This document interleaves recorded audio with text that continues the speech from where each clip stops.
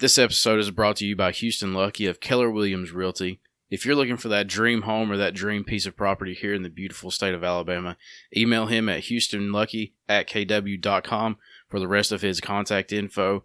And also, what's family if they don't believe in you? So thanks to Cantley Pittman, my brother, for sponsoring us. And last but not least, thank you to the Frosty Mug, a local staple, a local legend. Some of the best burgers, fries, and onion rings and milkshakes around. Go check them out. Enjoy a view of the Warrior River. Enjoy their food. And most of all, keep supporting local businesses.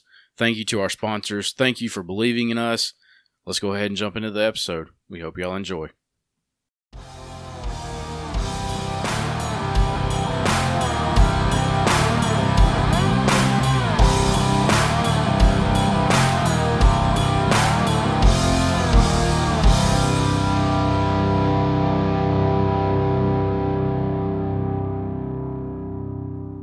Welcome back to Pass the Jar. I'm your host, Drake Pittman. And I'm your co-host, Shane Murray. Our guest for this episode started off with him following the podcast on Instagram. So I followed him back. I saw his pictures and I was like, okay, I got to know what this guy does. But today we've got him in here to tell us what he does and why he's been there. This is Jordan Hotch. Jordan, thanks for coming on, bro. Yeah, appreciate you guys letting me come on here. No problem, dude. Yeah. Like I said, I've been wanting you on for a while. Yeah. You're just always somewhere in the world. Going. Yeah, I'm Just always going. on the road, man. Like you're starting to take Waldo's place. Like, where in the world's Jordan today? But tell everybody where you're from, where you grew up. Then we'll get into what you do next. Yeah, man. So I'm from Cordova. Grew up there, Dovertown. Justin Ware, he was on y'all's show a while back. We're cousins. Grew up together. Hey. Yeah, went to Cordova.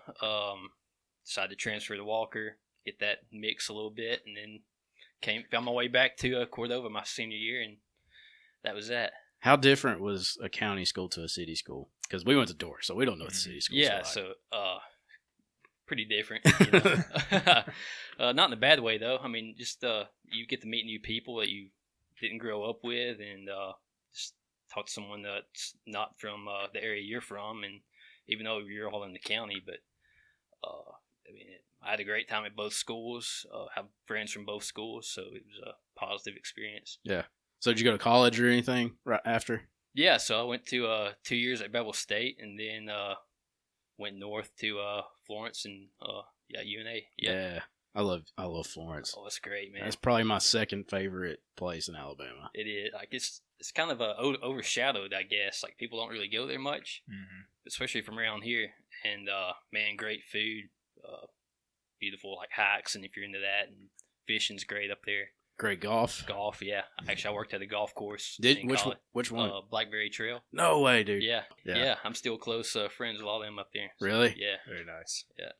Not to mention, the best Robert Trent Jones golf courses are the ones at the Shoals. Oh yeah, no doubt. Everybody raves about Grand National and Ross Bridge. The Shoals are the best. Yeah. Fighting Joe. Joe. Yeah, that's a good one. It's 8,000-yard golf course. I played 36 brutal. holes there once, and I will never do it again. We did a play all day special last summer. Mm-hmm. We played Schoolmaster first. It was kind of cool, but humid in the morning. But when in July, when that heat started busting on Fighting Joe, I was hanging on my clubs for dear life, just like sweat and humidity. Yeah. I was like, man, this is not the course to be hitting a snap hook on. Like there's water on almost every hole out there For sure. at Fighting Joe. But so after you finish college, like I said, I wanted you here because of what you do. Right. What do you do? Yeah, so at UNA, I studied geography. A lot of people don't know much about. That's not really talked about as far as like something you can study and have a job in. Studied geography, and within that, there's a field called GIS, Geographic Information Systems or Science. It's pretty much the study of maps and how to relate those maps to real world problems, pretty much. So what I do is essentially is make utility maps for. I started out doing fiber optic maps. I think my go-to is water. I'm pretty big in water utilities. Yeah. And right now I kind of juggle gas, water, sewer, electrical maps for government installations. That's for the Air Force. Yeah. So it, like I said, it's taking you to some pretty sick places. It has, yes. We'll go into right now is just the most recent place you've been? Yeah, the most recent is up in Colorado. Went up to Denver to an Air Force base up there. Spent some time up there. Went to Boulder for a day or so just to check it out. Hiked the Flatiron Mountains while I was there, so that's pretty sweet. So you get a break to do like the stuff you want to do in say if between? I'm there for like 2 weeks, if I have a free weekend, and I can do whatever I want, essentially. Oh, that's sick. Yeah. What's the favorite place you've been ever since you've been doing this? Oh, man, that's tough because I've been pretty fortunate. Honestly, probably Edinburgh, Scotland. I mean, that's tough to beat. So your job does take you out of the country? It did. In 2019, I spent 2 months in the UK. Oh, nice. Living it up and working nice. at. You were in the Air Force, right? Mm-hmm. You heard of Lakenheath? Yeah. Yep, I was there Alconbury and Molesworth. Okay. I was there for about 2 months. So how'd you like it? I loved it. I was gonna ask when you were talking about working for the government installations and stuff. A lot of Air Force bases are historic bases. Oh, they've sure. been there for a while, so I imagine those have got to be pretty tough to try to route. Yeah, especially over in England because back in World War II, that's where they all took off to, for the campaigns in Europe. Mm-hmm. But Lakenheath was awesome. Now driving over there is a whole different story, and living over there pretty much. Yeah. I tried. Oh, sorry, I didn't mean to cut you off. Go ahead. I was gonna say I tried telling them when we got back because we were there for like a month, I think, maybe a little bit longer. The best way to drive there is just to completely throw any kind of regard for human life out the window. Absolutely, you just got to go reckless everywhere you go. Yeah, throw it out the window. But yeah, so we landed. I mean, I'd never been out of the country before, and my coworkers scared to death over there for driving, and I was like, "Man, we're either going to live or going to die. Just give me the keys, and I'll get us." That's the mindset. Yeah. The back roads they're no joke over there because they're barely 2 cars wide, and people are doing 65 kilometers down there for sure, just ripping it. So, how good would a UK country song be about back roads? I mean, it might probably be a lot of like back road / death songs. Yeah, you ride the ditch and hope for the best. Yeah. So, how often do you get to go and do these things? Is it like every week, every other week? So typically, since COVID's kind of eased up, it's usually they send me out about 2 weeks a month, roughly. It could be longer period of time than that, but it's typically about 1 to 2 weeks a month. Okay. Yeah. Now, when we talked about earlier how you're working remote right now. Right. So what's your is there a 9 to 5 you've got? There is, yeah. And that's been pretty tough because you have to have that strict schedule when you're, y'all may know this well if you work remote. But wake up, I got to be on my computer by like 7:30, 8 o'clock, and then work till 4:30 or 5 o'clock. So you're really just sitting there on your computer. Yeah. Jesus Christ. Yeah, it's people say I have the dream job, but then they say that part, and they're like, "Oh man, that's pretty tough." So I could not work remote.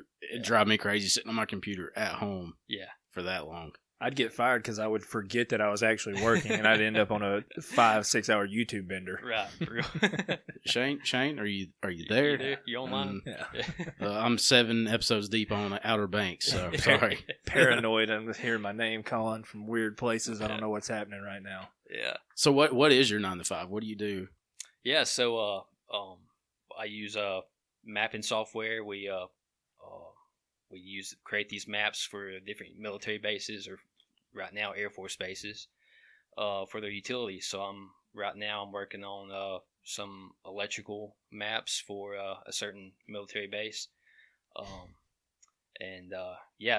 logging on using, it's called Esri ArcMap. The software we use kind of like AutoCAD. I don't know if you've heard of that. Yeah. But similar to that, but more on the mapping side of things. So you're plotting like latitude, longitudes, and say when you have the map there, you can click on for say water, for example. You can click on a fire hydrant that you have mapped out, and it'll bring up the information on that fire hydrant, like the make, model, all the information that you need, how long it's been in service, that sort of thing. So how much of geography do you have to understand to be able to map out these things? a good bit because you have to know like the basics for sure. Like so there's something like coordinate systems is something that not people in the everyday world really know much about, but maps have different areas in the world have different coordinate systems, and because the Earth is obviously a round, so you can't really hold on now. Or let's not speculate. Yeah, there we go. Flat earthers, but he's got a flat earther over here. but yeah, if you take that globe and stretch it over a flat piece of paper, it's going to be skewed, and there's going to be certain areas that are going to be different from others. So those coordinate systems project that map into how it needs to be in the real world. That's crazy. You never think, like, you just see a fire hydrant on the side of the road, you don't think about what it takes to think about how it goes there and stuff. Mm-hmm. So you're doing this on military bases where it's like, it's got to be perfect. Pretty good, yeah. Very good, yeah. So technically, what all did you have to learn in school to bring all that in? So the main part of it was cartography and GIS. So cartography is pretty much the science of making maps. Cartographer, once you get those basics down, it's pretty technical. It can be, but then you get into the GIS realm of it, where you learn just how to actually make the map, how it needs to look, because everyone's different. And you can give a map to 5 different people, and you have 5 different interpretations of that map. Yeah. So yeah, schooling's big in being able to make these maps, and just knowing the coordinate systems and how to set up the GPS units. That's another side of it. Setting up the GPS units for that particular area, and the information you're wanting to collect for that utility. Yeah. So you're pretty intelligent, right? I don't know. Smartest person in the room today. We've got a real life MapQuest in the room with us here. Yeah. That's what I've learned.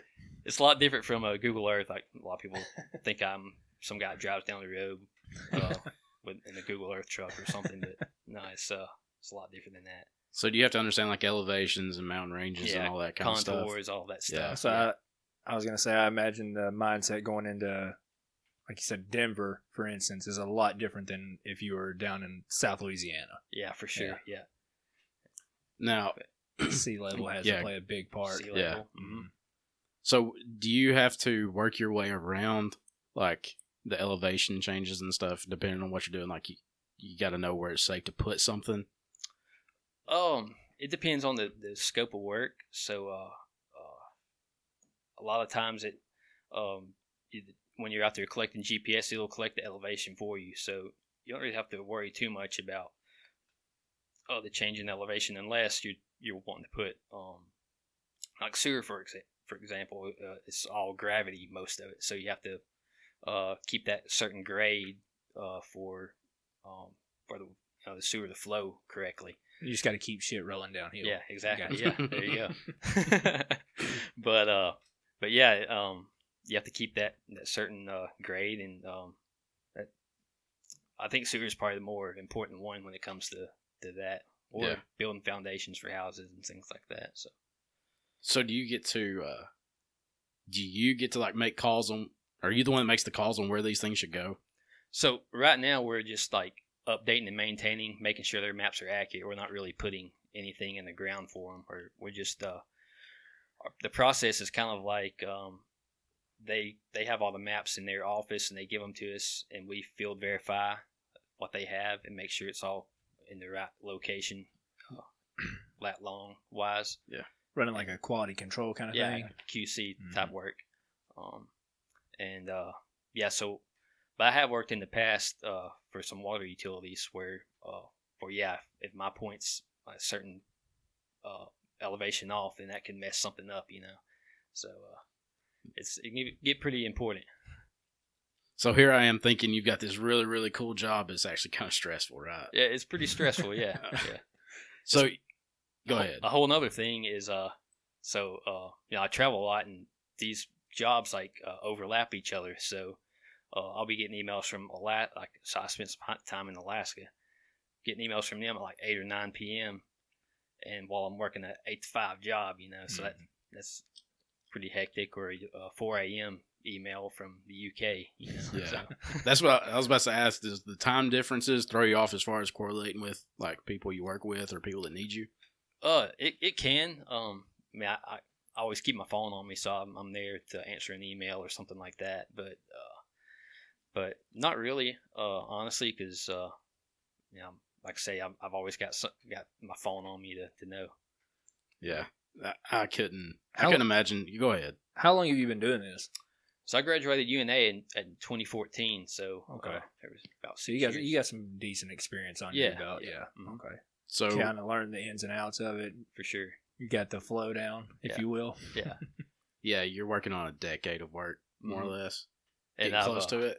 I worked for a local water utility, and I've literally walked to every water meter at pretty much every house within Jasper, essentially.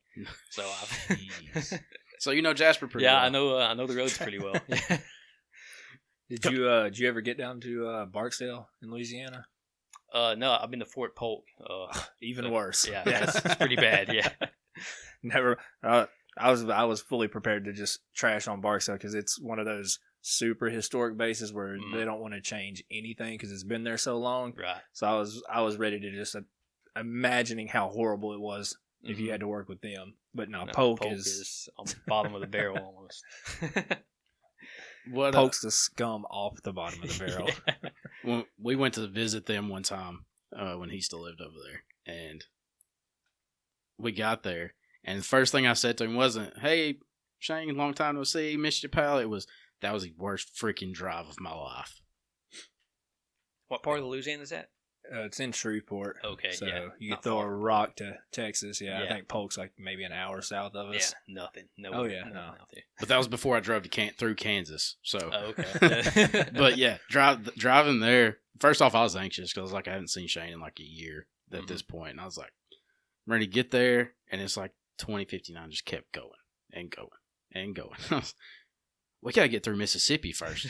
Yeah, and then we got to Louisiana. I was like, this is even worse. Yeah. Oh, I disagree with until that we part. hit Monroe. And then, of course, I was like, Duck Dynasty lives here. Yeah. That's what I was going to say. That stretch of Jackson, Mississippi to Monroe, Louisiana it's brutal. It's rough. Yeah.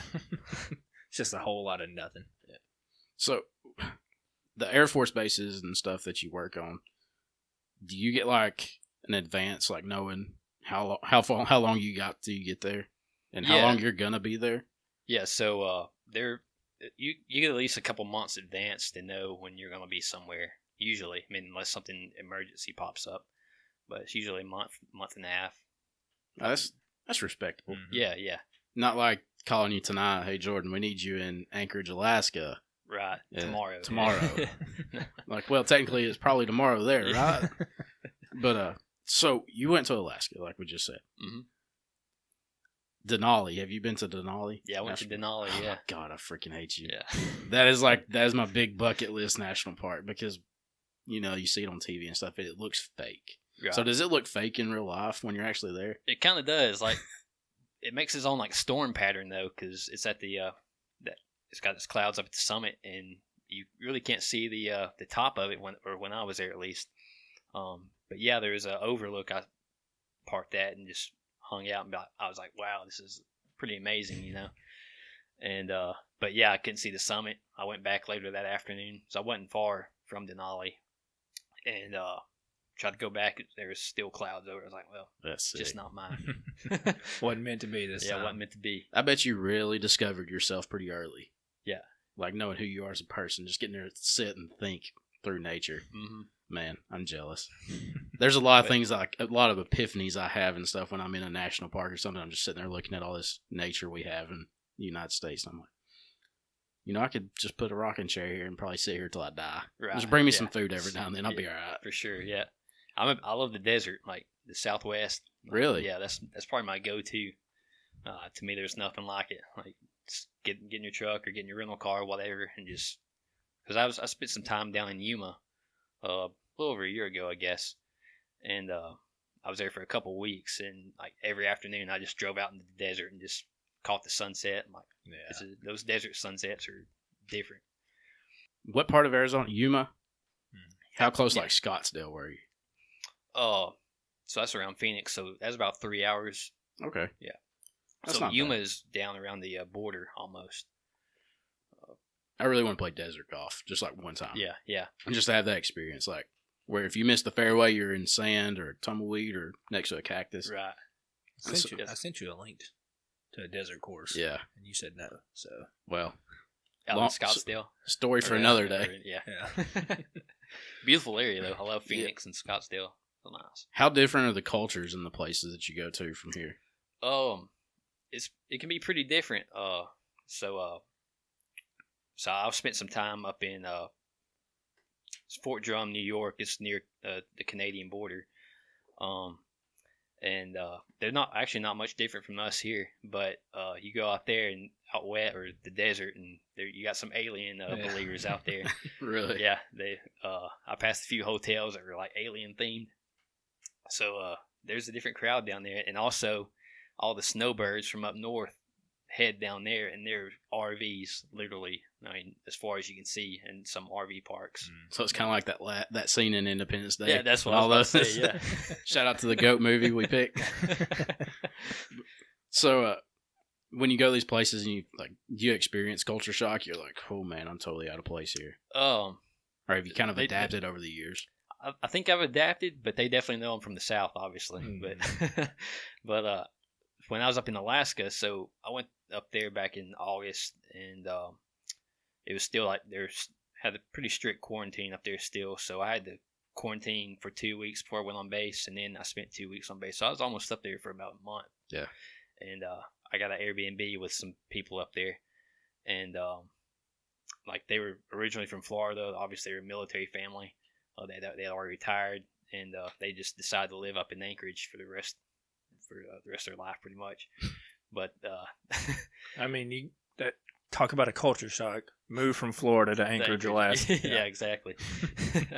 But so they were really cool. They were friendly, but it wasn't much of a culture shock, really. I feel like when we go to some of the places we go to, I'm like, man, these people are so different. Yeah. Like, it's just 3 states up.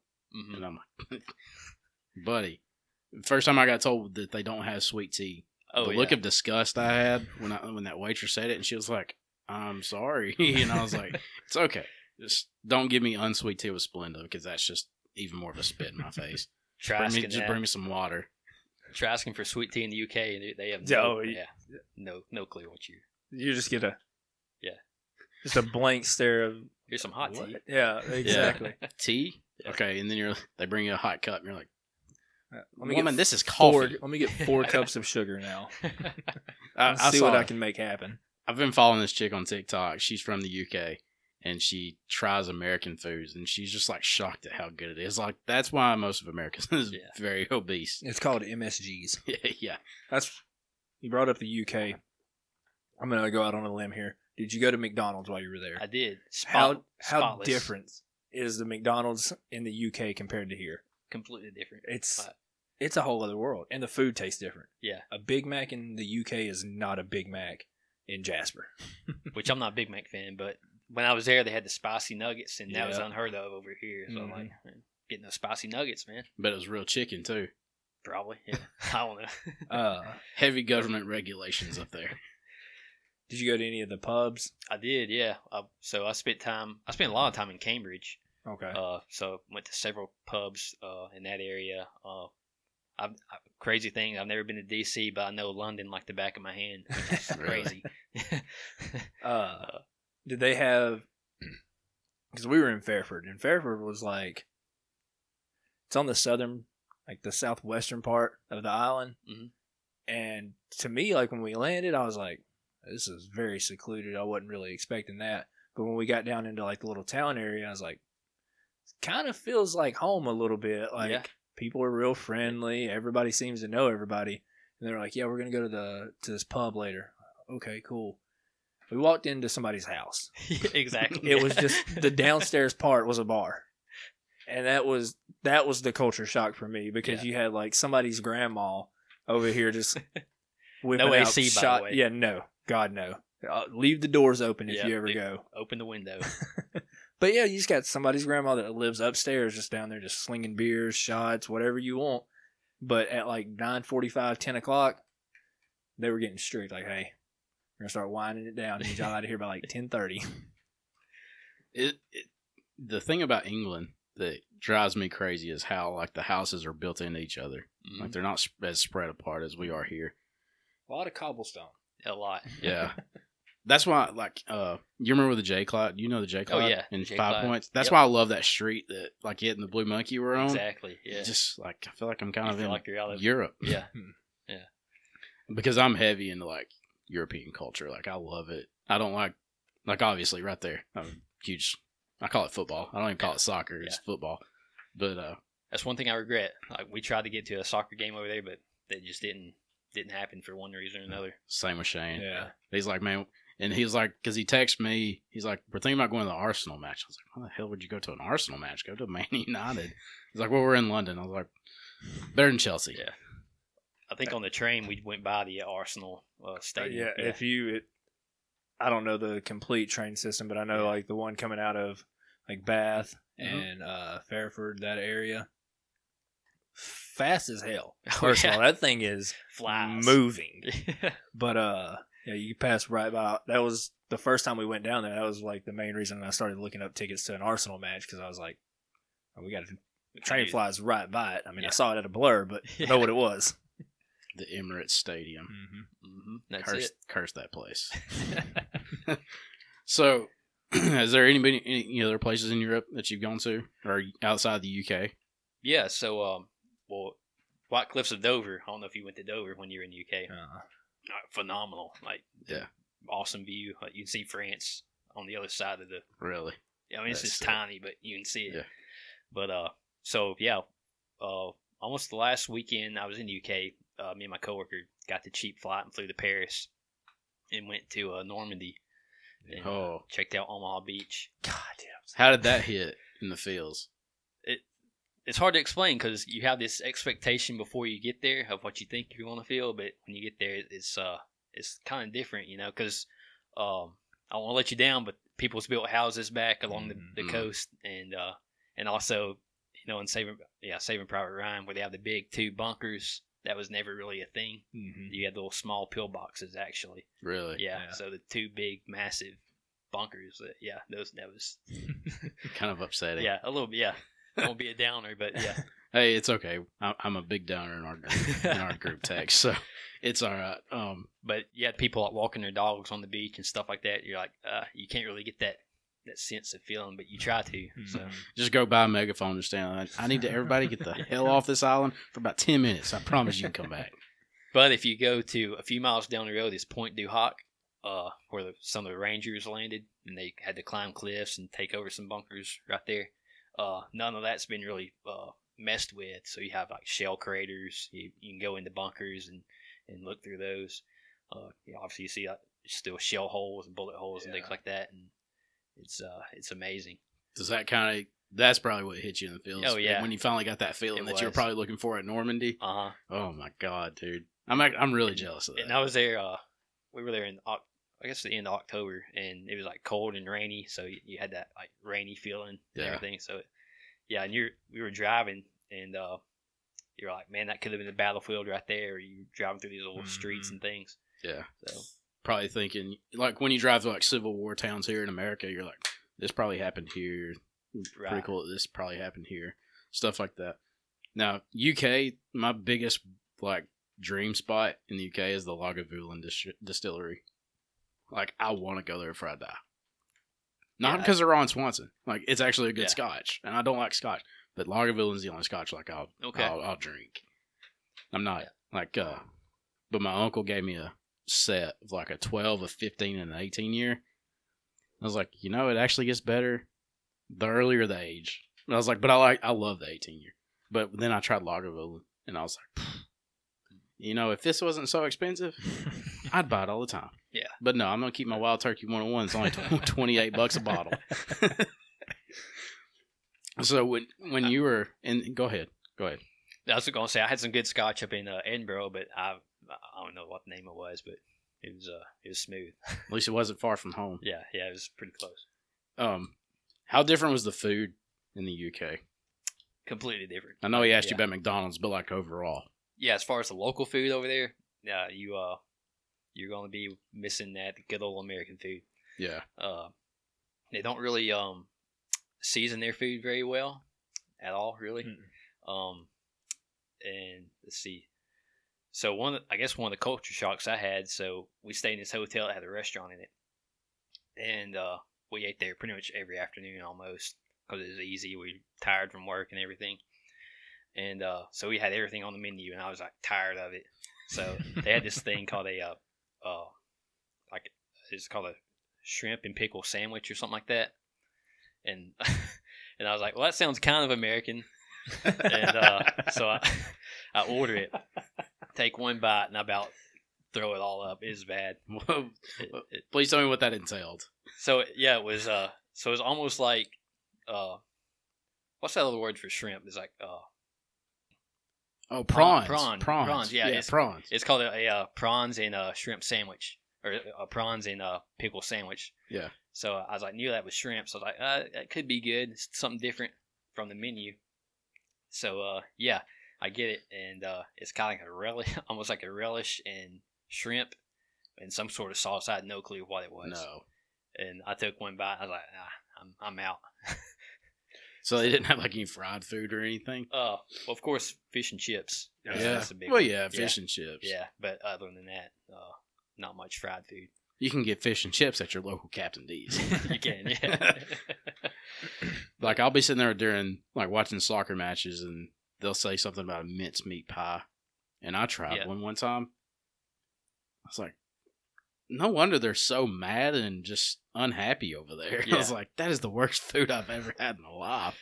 They like blood sausage and baked beans with breakfast. Yeah. Like, if you're in the breakfast line, you're going to have a pile of baked beans there. Yeah, because they'll like show a picture. This guy I follow he's like a Man United blogger. Mm-hmm. And he'll post a picture of his breakfast or something. It's like sausage, boiled eggs, baked beans, and some kind of bread that just doesn't look appetizing. And I was like, that's why we're happier here in America. Yeah. Our breakfast is actually slap. Mm-hmm. And there was an English guy that lived on the campus at the last college I went to before I went to Wallace. And he called cookies biscuits.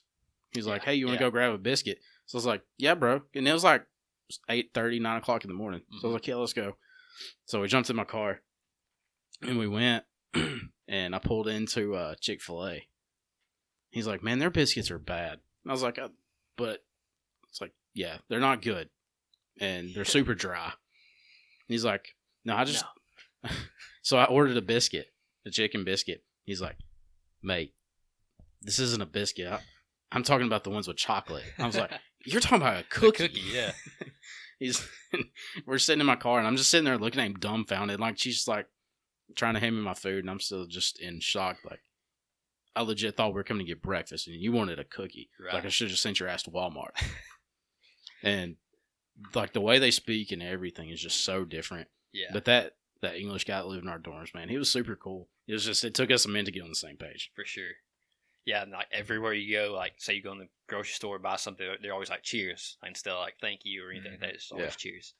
And I guess another culture shock I had, so I had to buy some garbage bags. We were in the Airbnb over there for a little while, and I went into a store and I couldn't find them anywhere. So I asked the guy, I was like, "Where's your trash bags at? Your garbage bags?" He had no clue what I was talking about. He's like, he walked me over to the iPhone, like the phone chargers. I'm like, this is not what I want. But they call them bin bags. Bin bags. Yeah. And that's one thing he kind of rubbed off on me that I like say still. I'm like, just toss it in the bin, and everybody's like, what? Yeah. But I mean, it's just he lived right next door to me in my dorm, so we hung out a lot. So it's like some of his terminology just carried over. Yeah. That's when I started calling soccer football. Yeah. So when he's like, just toss it in the bin. So now I just say, toss it in the bin. Yeah. And it drove my family crazy. If I came home and just like, you need me to empty the bin. They're like, What's the bin? What's the bin? Who's bin? Where's bin? Where's bin? I was like, no, it's trash can. Sorry. I will say that they've got some like their dairy products, like their milk and eggs, phenomenal. Oh, like yeah. And bread. It's not really just pasteurized to death, and it's not processed, and the chickens are actually like free range and stuff up there. Like, fun fact, I just learned that like 2 weeks ago. Fresh eggs, like fresh off the farm, you don't have to put them in the fridge. Yeah, well, I was about to mention that. So, and you probably need the same thing because you go in the grocery store, they're not refrigerated. They got like airflow underneath them. Yeah, they're out in the open, and that threw me off when I first went in with. I was gonna say, did you ever find the like knockoff Walmart, the UK Walmart? I can't remember what it was called. Like, it's gonna bother me. I got Aldi stuck in my mind, and I know it's obviously not Aldi's. But yeah, I mean, it had the little sign that was like a corporation of Walmart. That was like the most American place we could find about, and like trash bags were actually labeled as trash bags.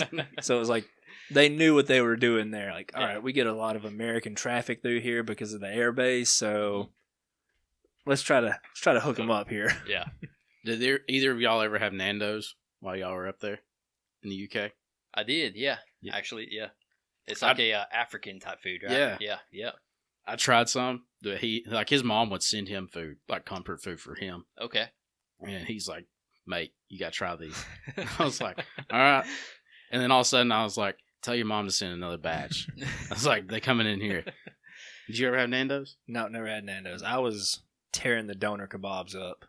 The doner meat is just, especially when you're under the influence of alcohol. Yeah. You can't beat it. Yeah. Right? And that's probably the most unhealthy thing you can get in the UK because they just load that shit down with all kind of sauce. Like, they push the Pepsi Max. Like, they sell Pepsi Max over there. They do. Like, they run like, I see the billboard on the ticker at the football games that I watch. Pepsi Max. 0 sugar, 0 calories, whatever, 0 sugar. And I'm just like, phew. Which I don't drink sodas, but I just don't see how. Yeah. And if you order a Coke over there, they just cut up a slice of lemon and throw it in your, drop it in your Coke. I mean, it's pretty good, actually. Yeah. It's also not as sweet. And it's crazy. So, I can't imagine how you felt over there. Yeah, it was a culture shock. That's obviously the biggest culture shock I've ever had. So what's your least favorite place that you've been to in the United States? It's got to be Fort Drum, New York. It's pretty bad. 2016. I spent a year up there. Damn. And I don't know if you've heard of Fort Drum. Uh-huh. Yeah, a buddy of mine was stationed up there. It's right there at Fort Polk. Yeah.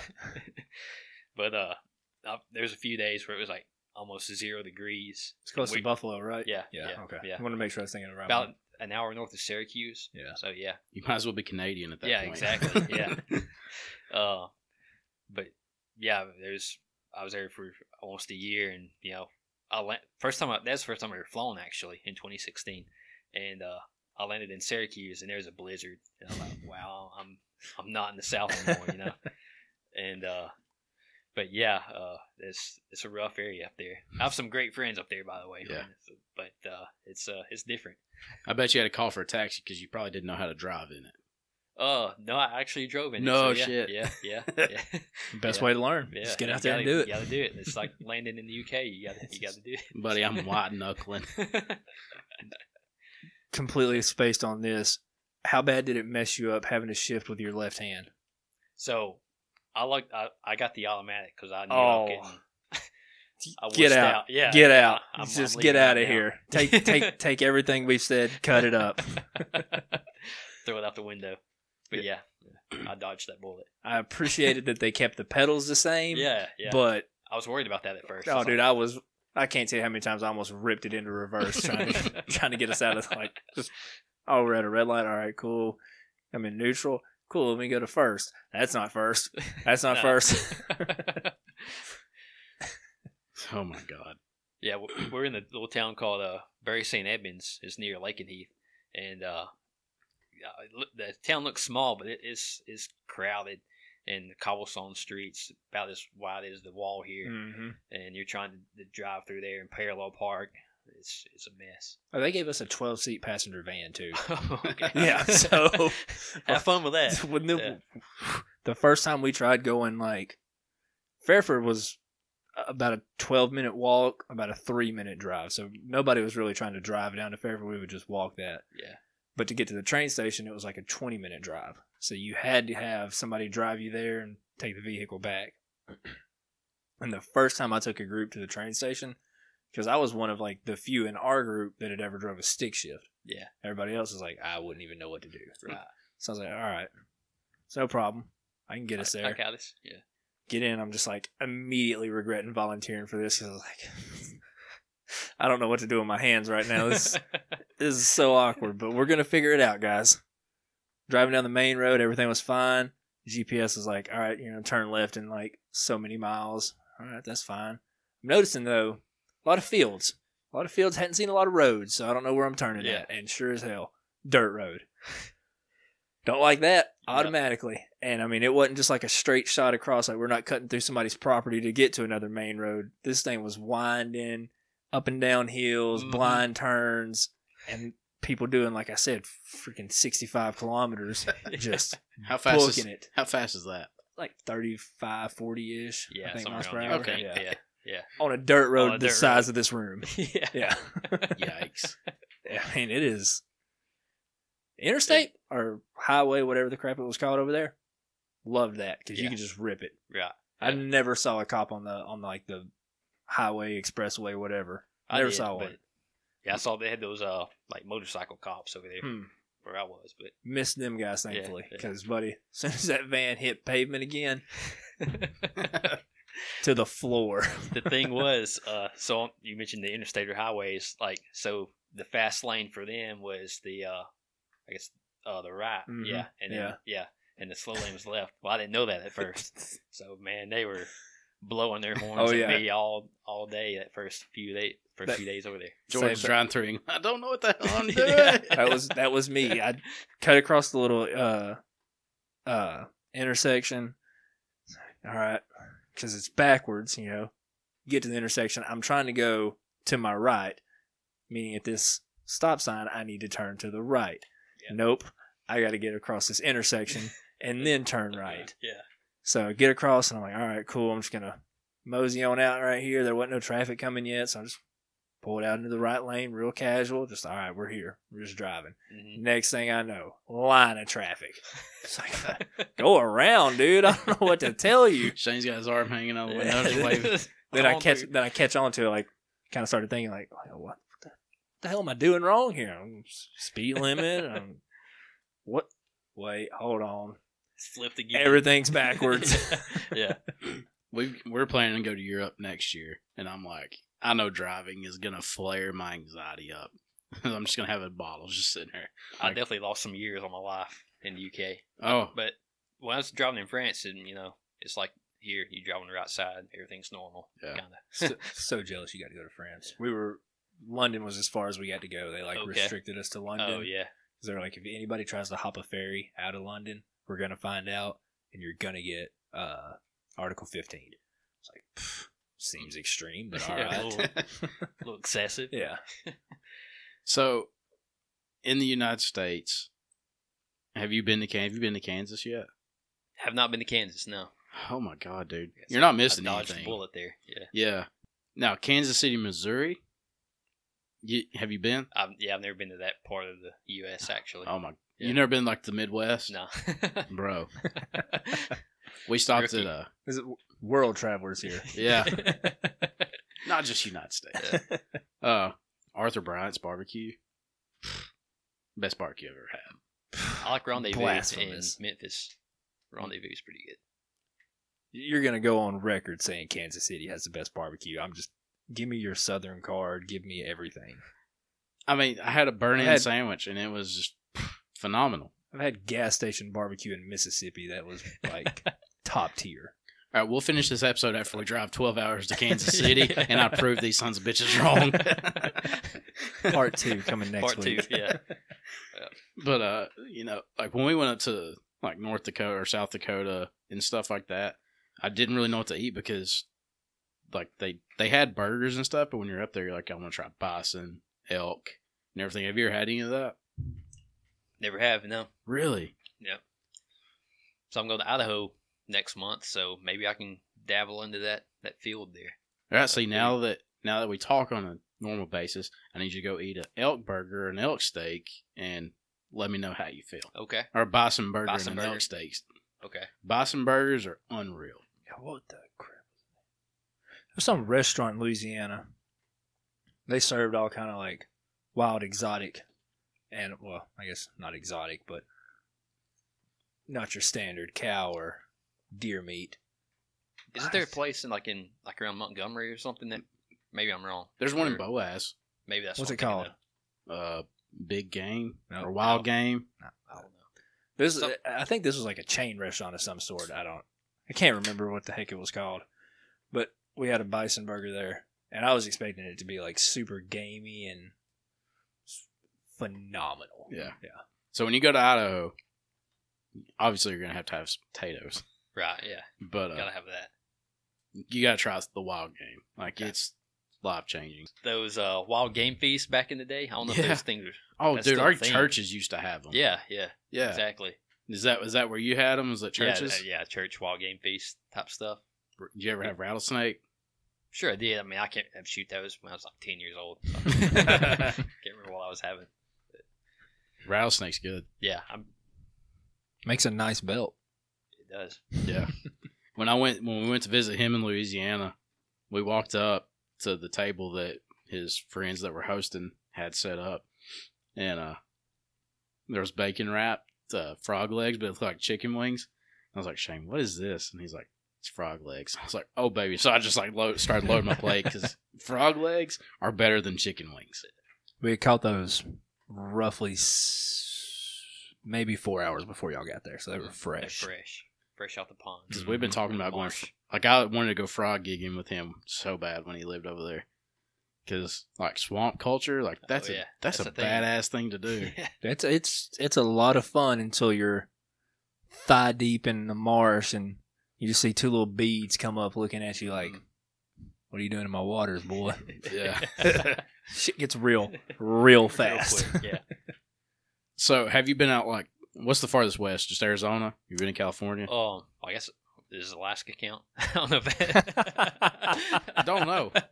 Let's say you're the geography major. You tell me. Yeah, let's say mainland U.S. Mainland U.S. Yeah. The lower 48. Yeah, probably Arizona. Or I went to California, southeast California. Okay. Right there across the border for Arizona. Yeah. Imperial Sand Dunes. So that's where they filmed one of the Star Wars. Which Star Wars is that? Where they're in the sand and Boba Fett. Shane's the Star Wars fan. Oh, okay. I'm recent to this, okay, so throw me under the bus right there. But I'm going to go with... See, I want to go to the Redwoods because I know that was in episode 4 or 5. Yeah. I think it was 4. 4. I think it was 4. Yeah. So the sand dunes are right within like 30 minutes of Yuma. Yeah. Where they filmed all that. So I checked that out. So how many like monumental national points have you like seen and you're like, this doesn't seem real? How many? Or let's just narrow it down like your top 3 that Top you've 3. seen. I went to Niagara Falls a few times. That's pretty cool. Yeah. Where else? The sand dunes. The Imperial Sand Dunes is pretty sweet. Man. Did you go to Zion when you were in Utah? Did you go to Utah? I haven't been to Utah. Okay. No, that's on my list. So yeah. I went out to I was out in New Mexico, out in the desert out there. I mean that's a whole different desert than Arizona. Yeah. So it was pretty sweet. So you should have went and saw the Breaking Bad house. Yeah, I should have. Yeah. Threw a pizza on there. Threw the pizza on top. Yeah. I saw a tweet a long time ago, like when Breaking Bad was still on TV, and it was like the people of this house, and it showed the picture of the Breaking Bad house, are asking you to stop throwing pizzas on their roof. Because I was like, man, that's some memories of Breaking Bad. But yeah, I want to go hike Angel's Landing. Like it's the most dangerous hike in the United States, but like if I die, I die. Yeah, you know? have a heck of a story. It's like we said, there's a heck of a story to tell about you, how you died. Somebody's going to tell that story for me. Yeah, exactly. It's like I said on our last week's episode, was like, my time's up. Mm-hmm. At least I know I went out hiking to the point that not many people made it to. I actually had a friend of mine. He hiked that probably 3 weeks ago. Yeah, he loved it. So I know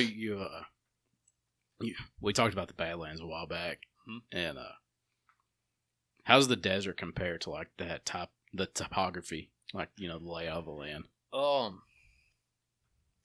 As far as compared to the Badlands, yeah.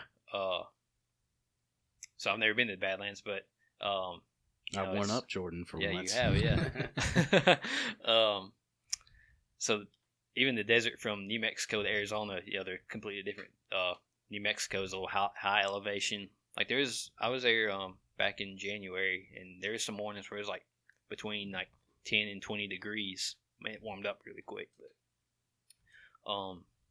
I guess the Arizona desert's more. They both got mountains. I don't know how to explain that. Maybe they have I don't know, man. That's a good question. Yeah.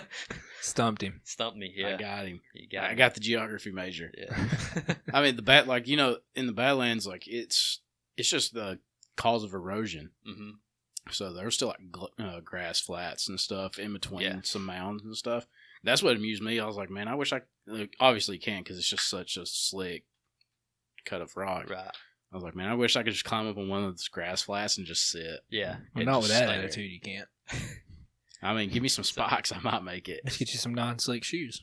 So yeah, New Mexico had those flats every now and then, but then right behind that you had the jagged mountain. Yeah. So that was a little different. You drove Route 66? Have not, no. Really? Yeah.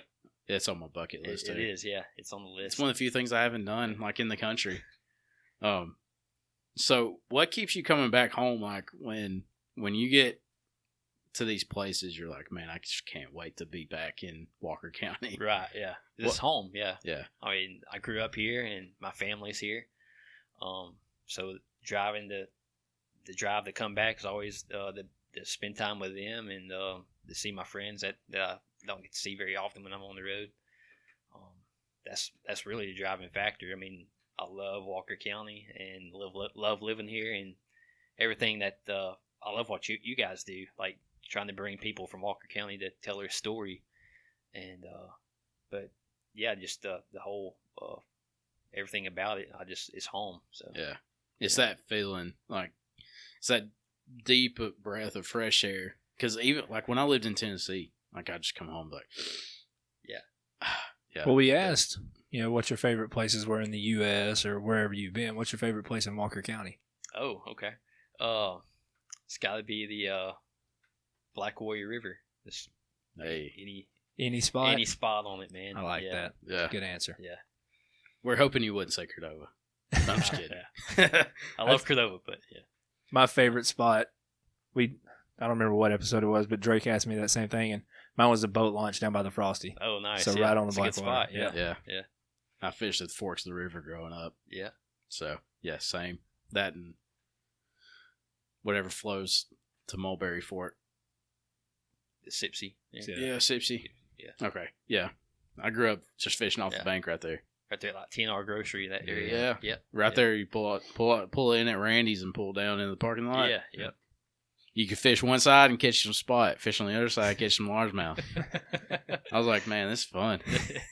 And one time I was pulling a topwater. I was pulling a popper over when the current was flowing. Like you could tell it was pulling water from the dam. Right.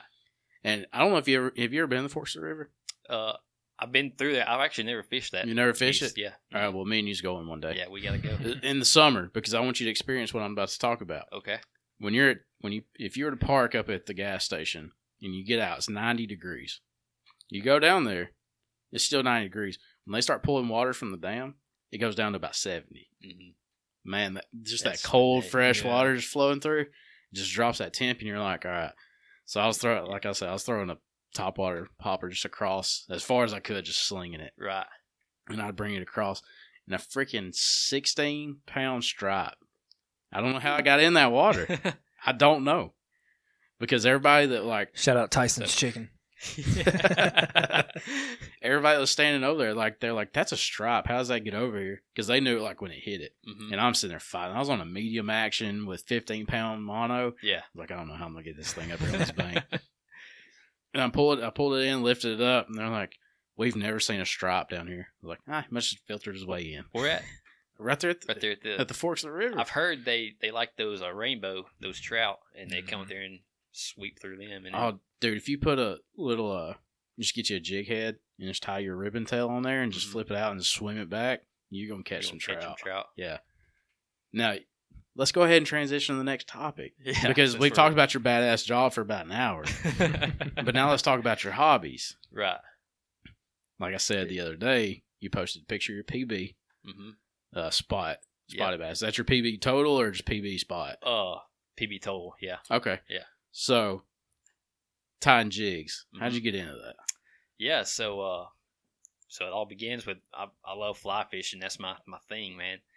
And you're gonna love Idaho then. Oh yeah, for sure. Yeah, yeah. Same reason I love Alaska. But got into fly fishing probably in about the senior year of college. I worked for UNA's outdoor center and helped lead camping and hiking trips for UNA. And we went up to Virginia along the Appalachian Trail and did a little overnight weekend trip. And the guys in the cabin next to us, we didn't know them, but they came in there. They were just some buddies. Took a trip, do some fly fishing. That's the first time it really connected to me. I was like, man, that's freaking awesome. Going out there and catching probably trout. I didn't see what they caught, but I assume it was trout on their fly rods. And I was like, I'm going to go back home, buy me a fly rod, and start doing that.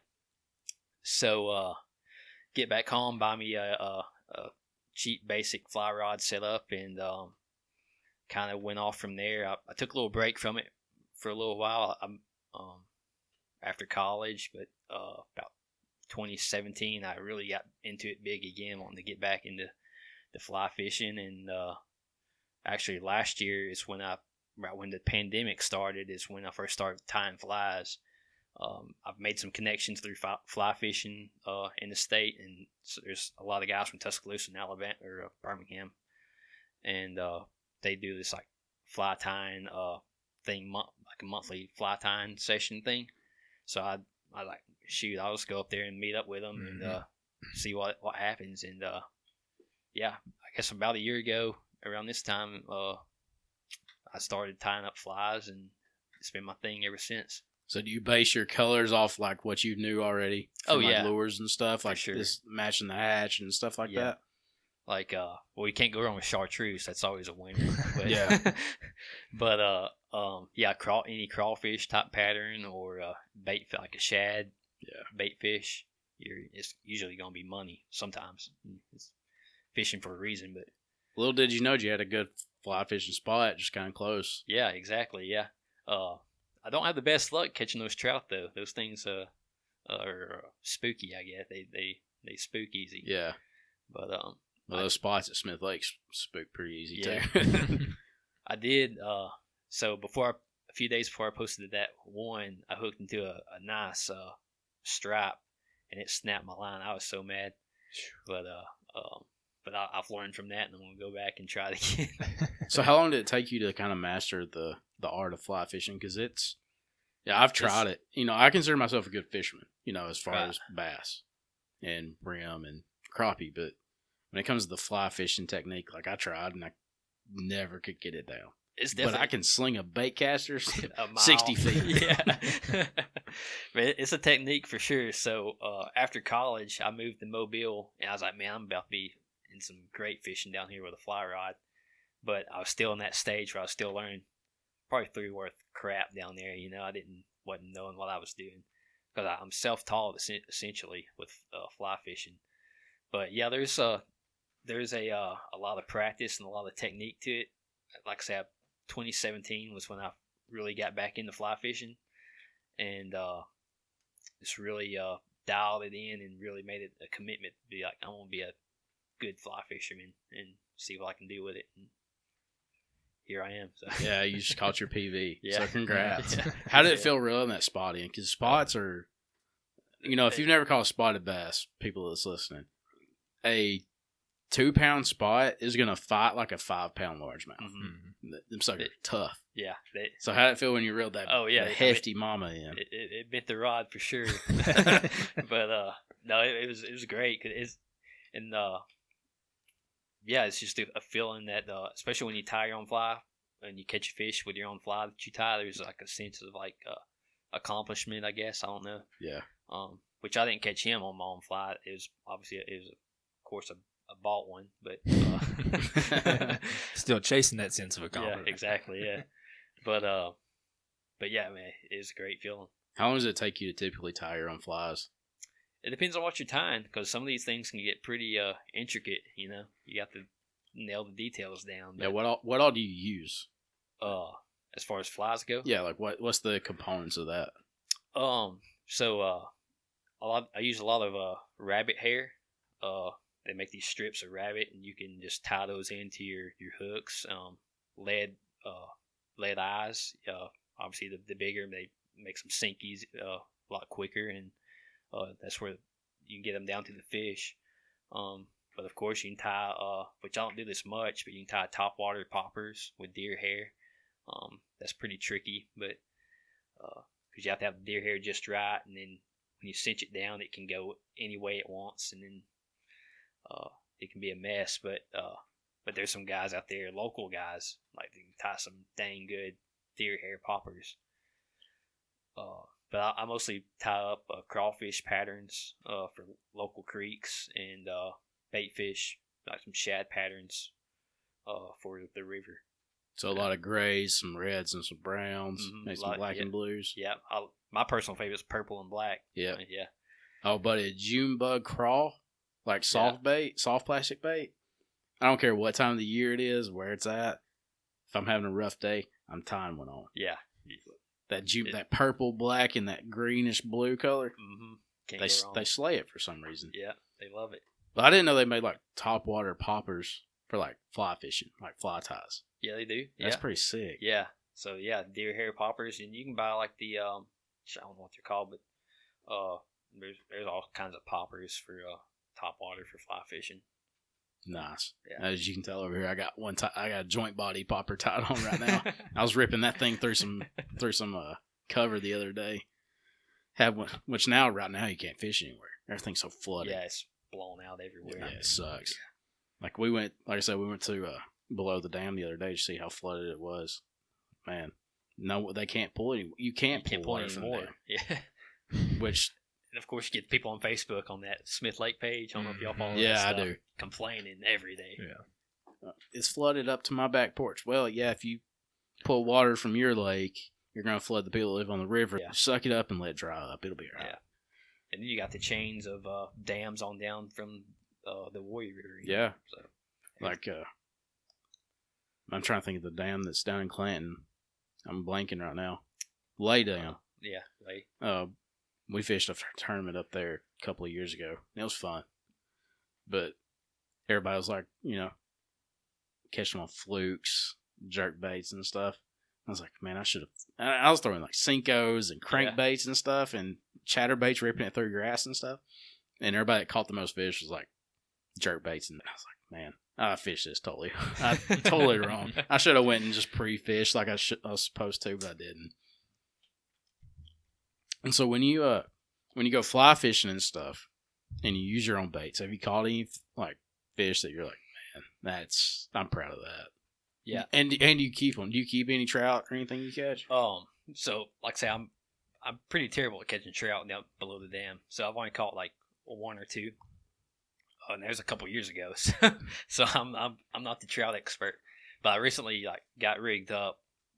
The guys at I guess name drop Riverside Fly Shop got them hooked me up with some stuff to catch some trout. So hopefully that changes. But yeah, I've caught a few good fish off flat crawfish patterns that I've tied. So it's rewarding for sure. Shane, first time we did a fishing challenge that failed on YouTube. Like it didn't record the parts that were caught actually caught fish on.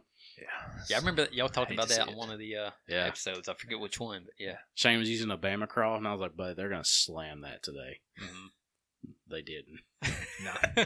I felt bad because it was a Bama cross. It was like that green pumpkin and orange color. I was like, man, I really hate they didn't. Because he should have beat me. If we were on another pond, he probably would have beat me. I done research and everything, like just complete failed attempt. That pumpkin seed, that's a good color, man. Yeah. Pumpkin seed, green pumpkin. Yeah. No, for all you Smith Lake fishermen, green pumpkin Cinco, dipped in some chartreuse spike it, which is a garlic scent. Just dip the tail just a little bit, like 2 inches. You gonna bust them. Taking some mental notes right now. Yeah. And fish those rock walls and stuff out on the lake. Yeah. They'll wear them out. Now, what's crazy is when it comes to largemouth on the ponds and stuff that I fish, I don't have the luck with that color. Yeah. It's black and blues. Yeah, black and blue on a pond all day. Yeah. Black, even when it's sunny. Like, I'll use black and blue all day. Or a frog. Now, it's getting close to frog season. Yeah. The lily pads popping up. Yep. Mm-hmm. Got that cover kind of coming up out of the water. Mm-hmm. Frog season. Yeah. There's nothing like a topwater. I was about to say, there's nothing like a topwater, man. So when you go fishing, you wade out into the river any? I do, yeah. In some places? Yeah, I wade below the dam and all these places I travel to. When I do fish, I bring my waders with me and get after it. How deep you typically go out? Usually not more in weight, not a little above the waist, probably. Yeah. Where it's comfortable and not totally uncomfortable. Yeah. So I was in Alaska, and so I went out with a guy one day. We caught some good trout, good rainbows, but so I was there almost a month. So one weekend I went out by myself and just went out to a creek. Of course, I was scared of bears. Obviously, I didn't know if I was going to run into one. So I had my bear spray attached to my waders. But I caught some really good trout and some like not more than knee deep water. Yeah. Yeah. It's crazy because like I'll pass over a river and you see pictures of people like catching fish and it's like that water's like 8 inches deep. Yeah. Yeah. Like how's that happen? Because some of the biggest fish I've caught come out of deep water. Yeah. It's like, but I'm one of those guys that's like, if I'm having a bad day on a pond, I'm tied on a Ned rig just to start catching some fish. Mm-hmm. You know what Ned rig? Have you ever used a Ned rig? I don't think so. No. Ned rig is a mushroom headed jig. Okay. All right, so it's flat, like the top of it's flat. It's made to stand up, and then you use a buoyant lure, like a Z-Man. You know Z-Man? Yeah. They make baits that have no salt or anything in them, so they stand up straight. Okay. And you just pop that thing, which I like swim and pop. Just catches fish. Like, it doesn't matter if it's a big fish or a little fish. I've never caught a big fish on it, which is it's a light wire hook, probably like what you use for fly fishing. Mm-hmm. So it'd bend, if you set the hook like you would on top water or something. Right. Okay. But, I feel bad because I'm like, at this point, I'm just trying to catch fish. Yeah, personally, I don't really care about size. It's awesome to catch a huge fish, but if I'm catching fish, I'm having happy. fun. Yeah, exactly. When I'm out there, I'm clearing my head, getting away from the world, leave my phone in my pocket, not worrying about nothing. So when it's a lot of people think you catch fish every time you go out. Yeah, that's not the case. There's been a few turns I'm fishing where I got totally skunked, and I was pissed. Because I know I can go to my honey holes, I can at least catch one. Yeah. I don't care how big it is. Yeah. But it's just that being out in nature. Yeah. So getting to do what you do also, just being out in nature. Even on your off days when you get to hike and stuff. That's when I was like, man, I've got to have Jordan on here telling him to tell some stories. Well, you make a good point there. Talking about Jordan telling stories. You want to get into our next segment? Yeah. Let's go ahead and jump into story time from the 6'4". Okay. Childhood, adulthood, it don't matter. Yeah. We're just going to go ahead and jump into it. Okay, go on and jump in. Give us that Walker County memory that just stands out. Oh, man, which one? So I'm going to name drop Justin Ware. Obviously we're cousins, grew up together, we're super close. Hell of a fisherman too. Great fisherman, yeah. Yeah, we had some luck a few weeks ago. So we grew up we grew up in Dovertown, little area of Cordova. But so we used to, in middle school, me, him, and our buddies used to get our four-wheelers and just roam the whole community pretty much. And we'd always drive up and down the gas line out there. And So we built these things called these sleds. Pretty much what they were. We'd tie them to the back of our 4-wheelers and drive them up and down the gas line. Well, one day we found this big tractor tire out there, and so it's like me, Justin, and 3 or 4 other of our buddies, and we put that tractor tire on the top of the hill. We climb in that thing and roll down the hill in that thing, and yeah, I think it was Justin. Like, so there's a briar patch like midway down. Justin rolled down that hill, went into the briar patch, came back out onto the flat land, and just rolled out. And he was like, we just had a ball out there on the gas lines. So that's probably my 64 story time. I love it. We're getting our sleds together, and so we built like 4 of those things. There's we call them Woody 1, 2, 3, and 4, and now made out of straight plywood, and good times, man. That's I wish awesome. I had a phone back in the day to film some of that stuff. When I grew up in Empire, like the power lines, like you know, like the hills and stuff that the big power lines run through, we'd just slide down those things or roll down them. Yeah. And one time I rolled, and I kind of got the speed wobble, you know. Yeah. And all of a sudden, I went from rolling sideways like you should down a hill to just rolling flips. Just end over end. Down. Buddy, I End couldn't over walk end. for like a week. Probably where my back problems come from these days. But, you know, growing up in Walker County and just in nature in general, like that's one of the things a lot of people are missing out on these days is all the things we got to do as a kid. For sure. Because now you're just sitting inside on a screen. Yep. And I feel like kids are missing out on so much. Mm-hmm. Because we all had good upbringings and Right. going out in nature. And I think that's why we all enjoy everything that's in the outdoors now. Yeah. Mm-hmm. You know, with us still fishing to this day, Shane kind of picking up on it now. He's back home. Yep. Trying to put some country in him. Yeah. Didn't get much of a chance to when I was in Louisiana. I fished every once in a while, but a lot of frog gigging and working. Shane just went head deep into an alligator's mouth. Oh, there you go. But Go big or go home. That thing was about as far like me and you away from each other, just staring at me, and I'm not gonna make the first move. I was frozen time. Was he between you and the bank, or Not so. Bank was behind me. I was chasing this monster toad. I mean, this thing was probably every bit of 7-8 inches in girth. I mean, this thing was massive, yeah. And I got close to him and it spooked. And I thought he jumped into the water. Well, I got my light back on him. And he's just right there on the edge of the water. So I creeped down a little bit. Got him. It's like, oh, I'm feeling good. Put him in my backpack. Little tote bag I had thrown on my back. All right, well, I'm just going to walk this bank and see what I see. So I've probably been walking it for maybe 3 or 4 minutes. I'm shin deep maybe in the water at this point. Well, I wasn't seeing nothing, so I was going to turn around and make my way back. Well, I just happened to turn towards the water with Those that flashlight, and by God, me just right on me. And I was like, oh, shit. And, I mean, an hour before that, we had found a dead doe, like just a carcass. Mhm. And, I mean, she had a 2-foot gap missing out of her midsection.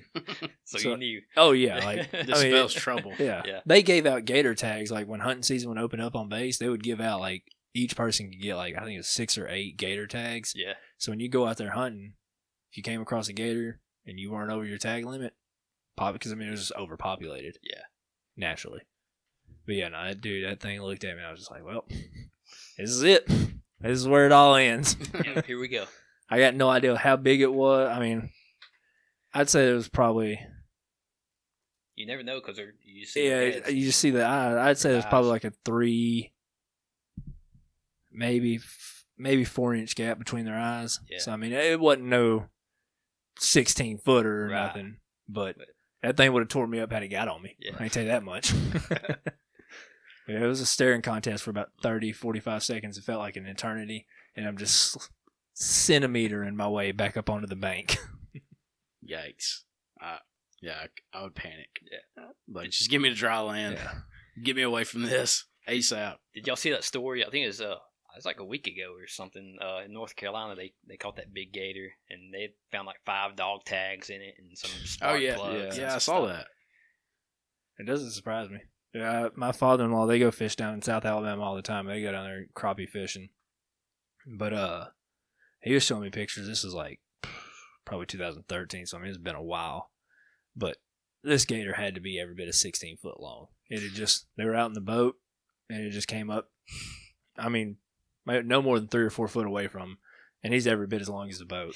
Yeah. I mean, this thing was massive. They said he's probably been down there for 70, 80 years. It is old gator.